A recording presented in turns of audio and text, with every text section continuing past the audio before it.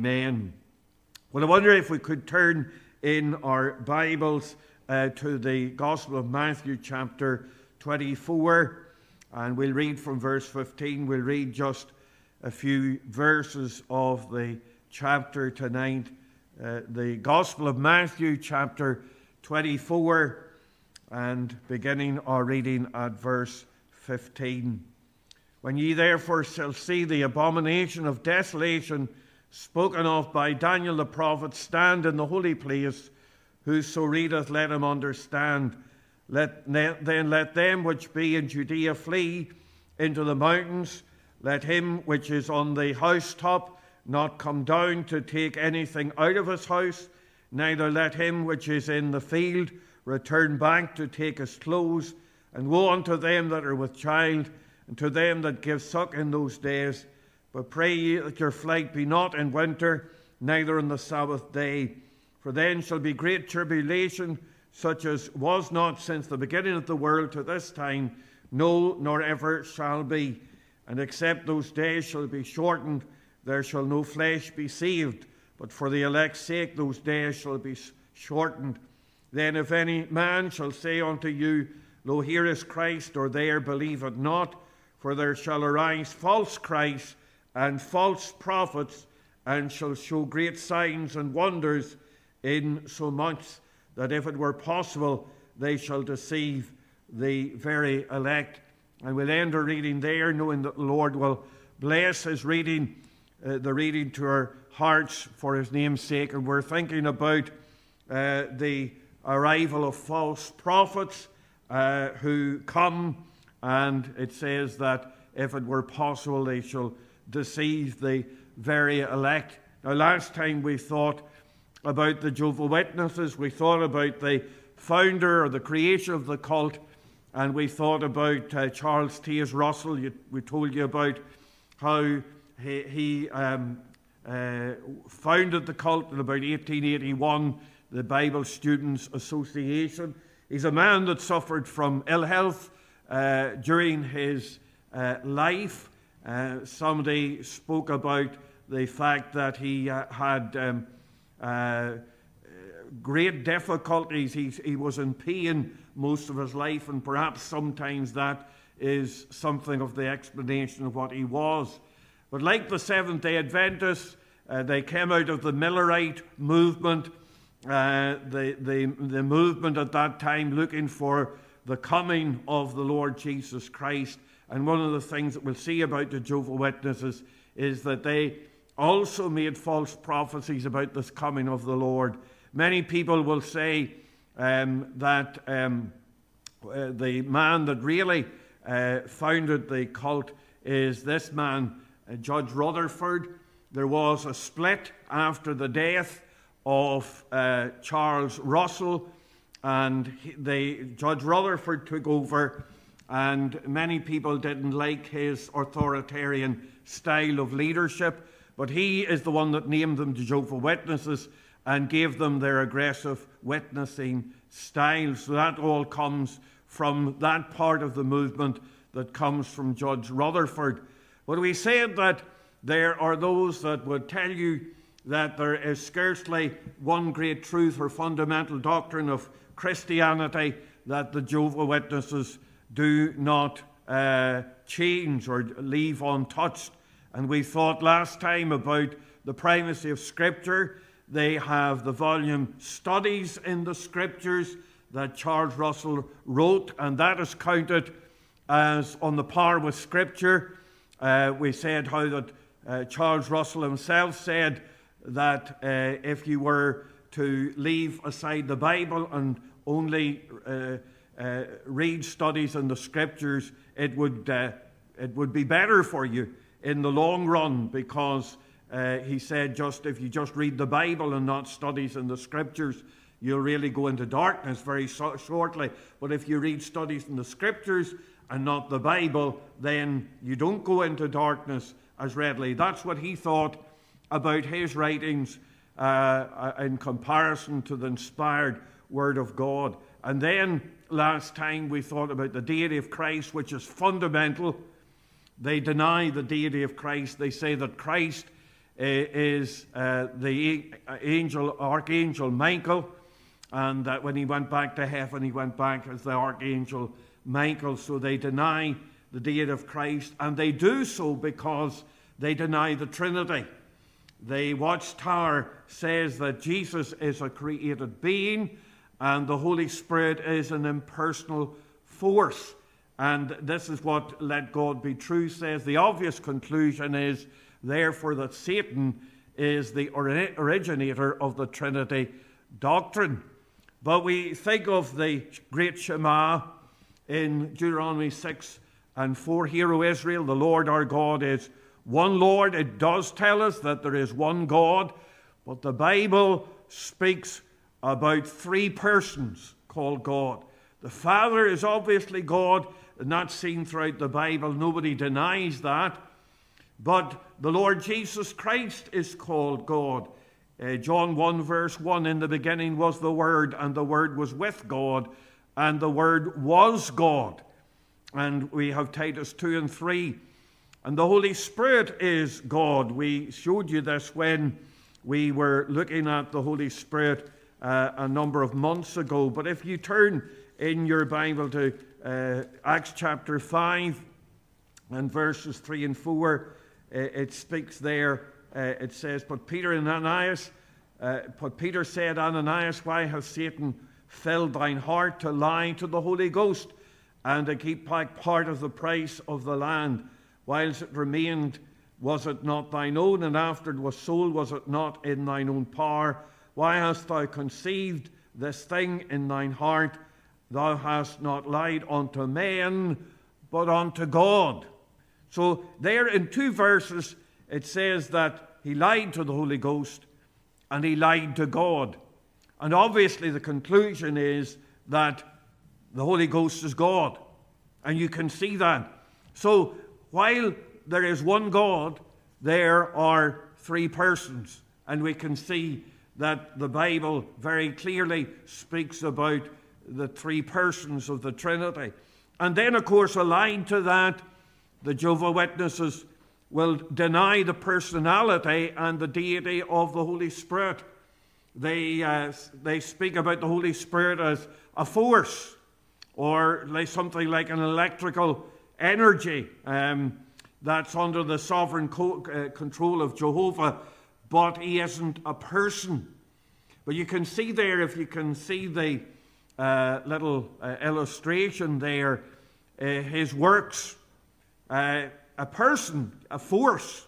Well, a force will do things, but it speaks in the Bible about the works of the Holy Ghost. It speaks about the feelings of the Holy Ghost. The Holy Ghost is grieved.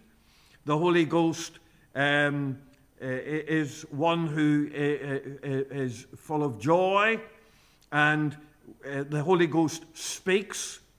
Only a person, you don't get a force to speak. The Holy Ghost convinces men of sin and righteousness and judgment. A sort of an electrical force doesn't do that. So you can see the personality of the Holy Spirit in so many ways. And we read there in Acts chapter 5 about how the God and the Holy Spirit are counted to be the one thing. So again, there's a denial of the fundamental doctrine of the deity of Christ, the deity of the Holy Spirit, the personality of the Holy Spirit. All these are fundamental doctrines of Christianity, and to deny them is to deny the very fundamentals of the faith. And this is why this is completely outside of Orthodox Christianity. What do they believe about salvation? Well, studies in the Scripture, which we said really their sort of Bible, along with the Bible, they would say, but it says in Volume 1, page 150, Christ gave himself a ransom that he might give to every man an individual trial for life. The ransom does not guarantee everlasting life to any man, but guarantees a second chance. Now, the second chance is given to those who are faithful. So really, the ransom doesn't guarantee everlasting life. But what do the Jews? They have to work for it. It's a religion of works. It's like all false religions in the world. The Bible says, "For by grace are ye saved through faith, and that not of yourselves. It is the gift of God." All of the false religions of the world have this religion of works. And they go out and they go around and they witness and they take part in their studies in the kingdom halls. And they do that. Their salvation is based upon what they do. And at the end of the day, they will stand before God, and there will be those that will be given everlasting life, and those that will be annihilated, really. Just that's the end. They don't believe in hell, as we'll see in a wee minute. But Jehovah Witness, then, it's a doctrine. It's salvation by good works. And you'll see them, they're going out, giving out their literature and out on the streets and so on.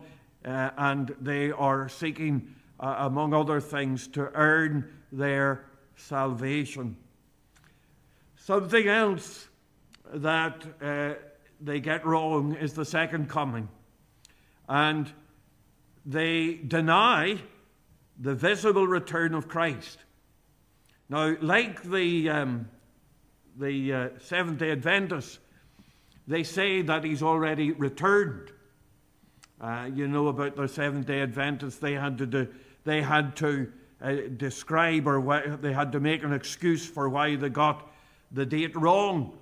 And they said, well, the Lord just went into another part of heaven, and that he was to come then, but he still hasn't come.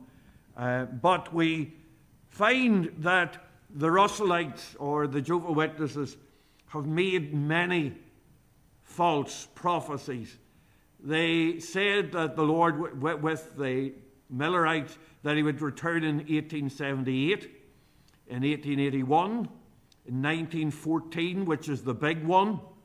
There was many that left the movement after 1914. That's Judge Rutherford's "Millions now living will never die." And that was the message at that time. I have, as I say, at home the volumes of the Watchtower in which those predictions are made. And then it's very interesting just to see in the copies just after they were expecting the great letdown that there was. But they also predicted 1918, 1925, and 1975, none of which are true. This is a false prophet. This is a false prophecy. And they believed, really, the big one there is 1914, as we say. But we think about what the Bible says about the second coming. He will come physically. It says in Acts 1, "The same Jesus that was taken up from you into heaven shall so come in like manner as you've seen him go into heaven." He came, he went visibly, he'll come visibly. He went from the Mount of Olives, he will come to the Mount of Olives. And he comes physically, visibly, and he comes accompanied by the cosmic disturbances that we read there in verses 29 and 30 of the portion of Scripture that we read. Immediately after the tribulation of those days shall the sun be darkened, and the moon shall be not give her light, and the stars shall fall from heaven, and the powers of the heavens shall be shaken. And we read about, now that's visible, that's manifest, but they don't believe in the visible return of the Lord Jesus Christ, and they've got many prophecies wrong about when the Lord Jesus will come, and that indicates the falseness of the cult. What do they believe about the soul? Well, they don't believe that we have a soul. They don't believe the soul to them is just the life force of the person. And you'll see the Jehovah Witness website says the word soul in the Bible is a translation of the Hebrew word nephesh and the Greek word suke, really. The Hebrew word literally means a creature that breathes, and the Greek word means a living being. The soul then is the entire creature, not something inside that survives the death of the body. So they say that we're all soul, that the whole being is soul, and they claim that no part of a person survives, continues to exist consciously after death. They insist that human beings cease to be at the moment of physical death, and they deny that there's a soul. So, like again, something like the Seventh-day Adventists who believe in soul sleep, so the Jehovah Witnesses believe in soul sleep. And we realize there is something of a difference, or something of a similarity.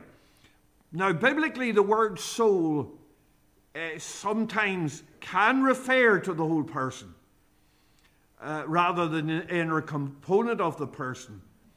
But we read of many passages where it's perfectly plain that the soul is something other than the body.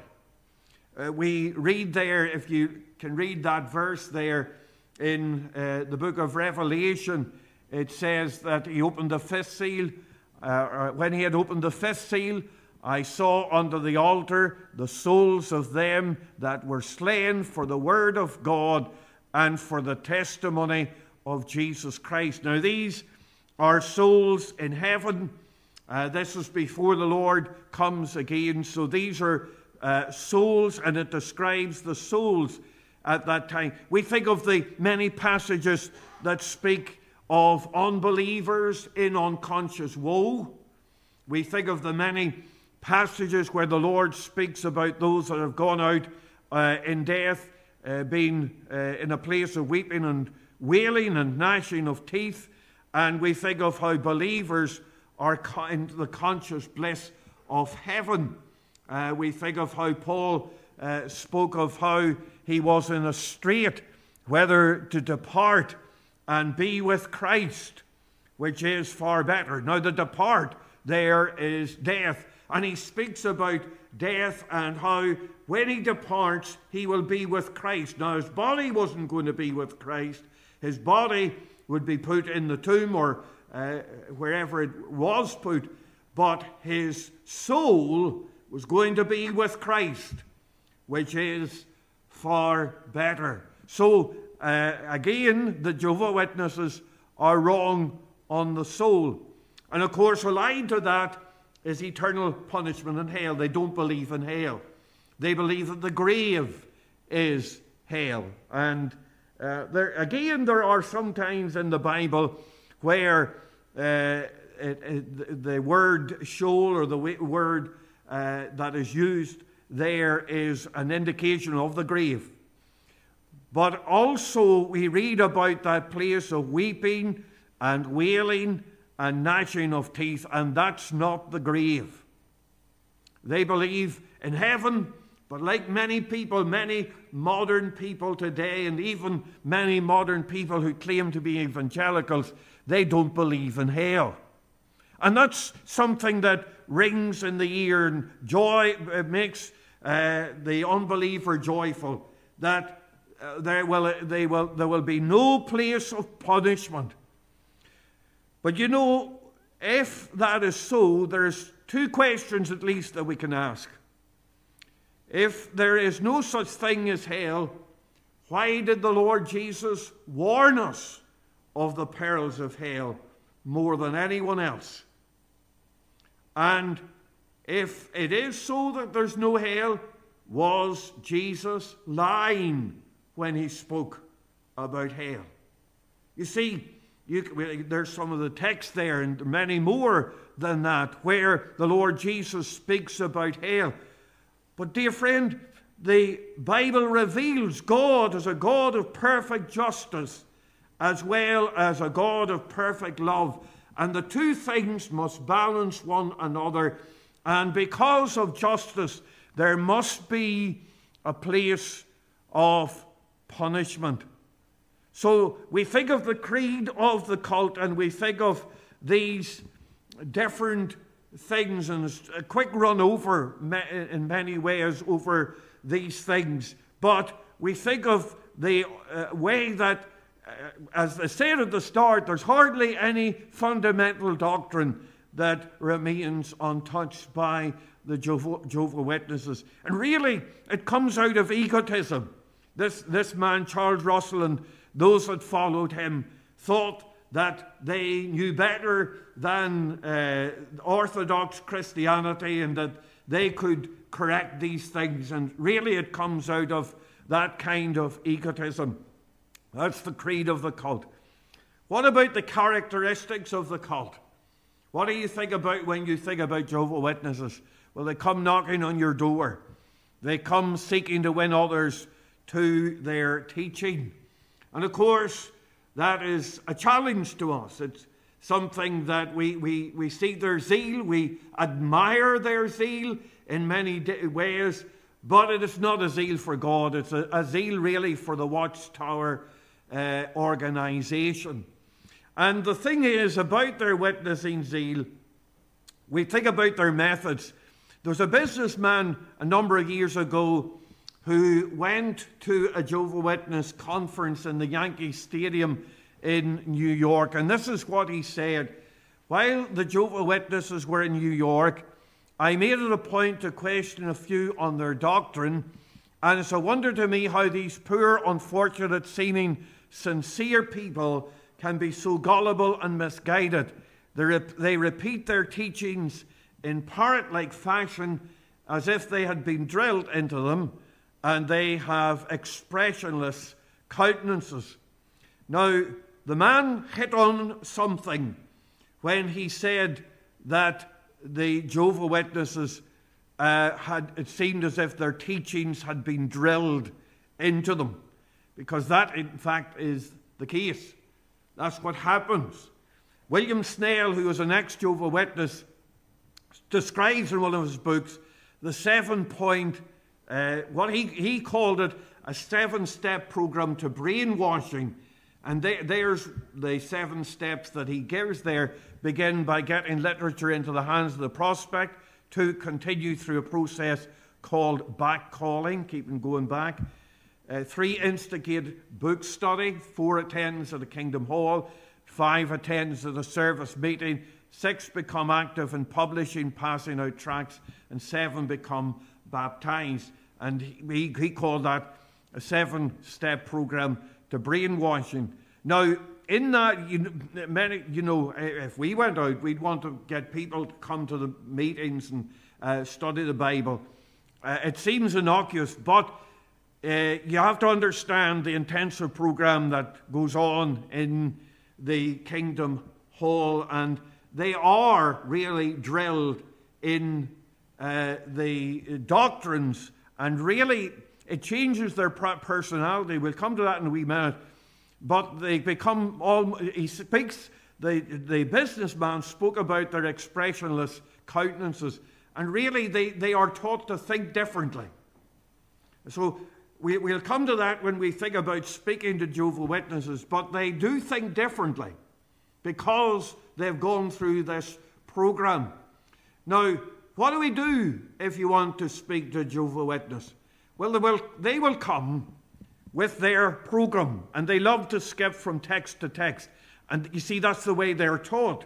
They have they take texts out of context, and they are able to put all of these different texts taken out of context together in order to prove their doctrines. And of course, they have their own Bible too, the New World Translation, which translates away anything, a lot of the things that might be might contradict their doctrine. There are many things still in their translation that contradicts their doctrine, but nevertheless, They skip from verse to verse, and if you allow them to take you on their little pathway, you would very easily be taken in by what they have to say.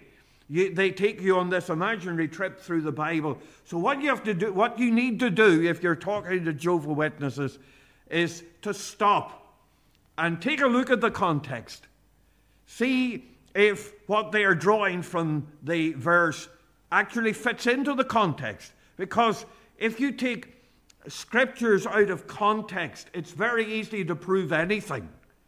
And what we have to do is examine the scriptures as they were written and according to what is taught in the context. Now, an odd time, I will preach a text out of context. I usually will tell you if I'm taking it out of context. And you may do that an odd time, but if you're going to look at the Bible, you've got to take it in the way it was written, at the time it was written. And what you need to do is disrupt their little ramos, their little imaginary journey. Don't let them get on their program path. Get them to study other scriptures and direct them to other scriptures. And what you need to do is learn, first of all, to rightly divide the word of truth by becoming familiar with the Bible. And the other thing there, number 5, never accept literature from them, because they regard that as important. That's the first step, the first step on their program. And they regard literature as so important. You know, you might take a tract from somebody, and we give out tracts, and we want people to read the tracts. But their literature is more important. They think that if they've got literature into your hand, you're already on the path. You're already somewhat along the path to accept. So don't accept literature from them in any way. Don't bring them into your home. 2 John 1 verse 9 and 10, whosoever transgresseth and abideth not in the doctrine of Christ hath not God. He that abideth in the doctrine of Christ, he hath both the Father and the Son.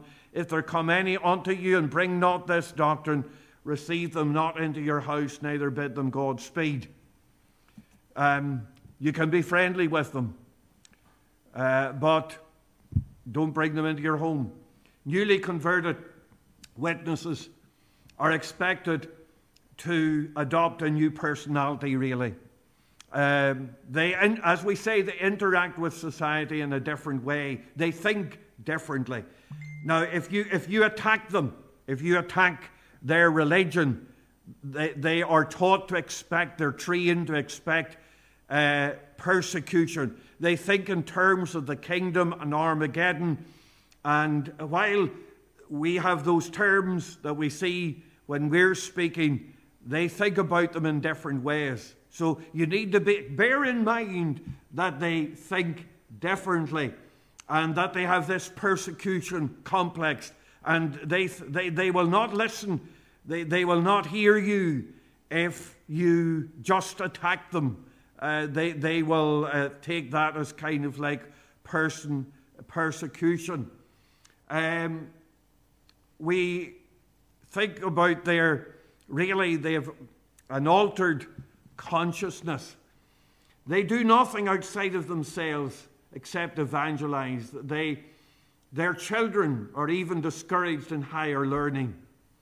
And we need to remember that they're mentally and spiritually blind and dead because of sin. They are lost because Satan has blinded them. But we also remember that there are often people who have become disillusioned with the organized religions because they've got no answers. And the Jehovah's Witnesses come and speak to them, and they seem to have ready answers to the situation. And you need to, it's very often they're sincere people, but they are taken and they sort of have this altered consciousness, and they don't think. But what you've got to do, what do you do if you are speaking to a Jehovah's Witness? Well, really what you need to do is to get them to question the watchtower. Now, you can't do that by attacking the watchtower. They will count that as persecution. But they have really, they are serving the watchtower. They are slaves of the watchtower. And to them that's infallible, and they're not going to question that. But what we've got to do is to get them to understand, and maybe do it gently. You have to sort of get them to understand that it's not our religion. We're not promoting a different religion. We're promoting faith in the Lord Jesus Christ. Now, they deny the deity of Christ. So that's where you've got to start. You've got to start by speaking to them about Christ, about the one who came, about the one who did mighty miracles, the one who said, I and the Father are one. You have to speak to them about Christ, because until a person knows that the Lord Jesus Christ is God and that they have sinned against God, they're not going to think in those terms. So we can take them to scriptures. You think of those scriptures that indicate the fact that the Lord Jesus claimed to be God. Islam sometimes will say that if you were ever talking to an Islamic apologist, they will try to say that the Lord Jesus never directly claimed to be God. But you just read in the scriptures where the Lord said, I and the Father are one. The Jews took up stones to stone him. The Jews understood what he was saying. The Jews understood perfectly what he was saying. That he was claiming to be God. And you need to understand it in the context of the culture of that day. But the Lord Jesus Christ is God, and we've got to get them to understand that. But there's a couple of questions there that maybe you could take. Can someone be saved without being a Jehovah's Witness? And that's a question, because the Watchtower organization only came into being in the 1880s. So how was somebody saved before the organization was formed? That gets them to think. There's another question. If I was examining Mormonism or any other belief, would it not be a good idea to read testimonies of ex-members? And now that puts them into a quandary. If they say no, it's then easy to show that it's very easy to be deceived by a cult, because you've never seen anybody that is different. Or if they say yes, then you can ask them why you haven't fully examined the beliefs of those that are ex-Jehovah Witness. That's one way of getting some questions.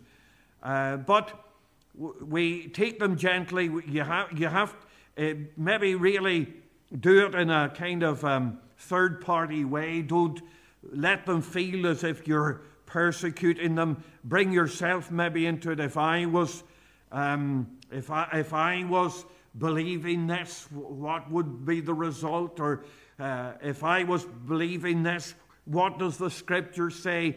And don't let them feel as if you're getting at them, because that's really where the brainwashing really has kicked in there. So we need to get them to see that Christ is first, that Christ is the mighty God, the everlasting Father, the Prince of Peace. You get scriptures, now I should have brought with me, but where even in their own Bible, the prophecy that is applying to the Lord Jesus Christ is one that indicates that he is God. And you can use many of those things. The Reverend Ian Brown has a little book There's probably some of them about here still, 50 questions that every Jehovah's Witness should be asked. There's other books like that, and it is good just to know where you stand. But thank God for our Saviour, the Lord Jesus Christ. And what we think of Christ is fundamental. Whose son is he? And we need to remember tonight that Christ is all in all. Paul said, we preach Christ and him crucified. Wasn't the organization, wasn't the church, wasn't the watchtower leadership. Christ and him crucified. And it is what we think of Christ that really makes the difference. May God write his word upon our hearts for his name's sake. Well, let's just unite together, please, at the throne of grace in prayer. And let's still our hearts as we come tonight. We do thank God for our Saviour, the Lord Jesus Christ, and what he has done for us. And we can thank God for that tonight and rejoice in the fact that we have a mighty Saviour. Let's just unite together in prayer. Our loving God and our gracious Father, we do come to thee tonight in our Saviour's precious name. And, O God, we do thank thee for our Saviour. We thank thee that our faith is not in some organization in New York or some organization in other places. But, Lord, we thank thee that it is in heaven. We thank thee that our Saviour is in heaven. Our headquarters is in heaven. And our God, we thank thee that Christ is the head of the church. And we thank thee that we have one head who is our blessed Redeemer, the Lord Jesus Christ. And so, our Father, we pray that thou wouldst bless us. We think of those that are caught up in the cults and religions of this day. Lord, they have been hoodwinked and they have been deceived. But Lord, we pray that the light of the glorious gospel would shine in, not only, Lord, to people like the Jehovah's Witnesses, but there are so many people, and it might be Presbyterian religion or Church of Ireland religion or Church of Rome religion or even Free Presbyterian religion. And Lord, there are people who are caught up in their religion. But, oh God, we pray that they might come to know the Lord Jesus Christ, whom to know is life eternal. Bless thy word and be with us now in our time of prayer for Jesus' sake. Amen.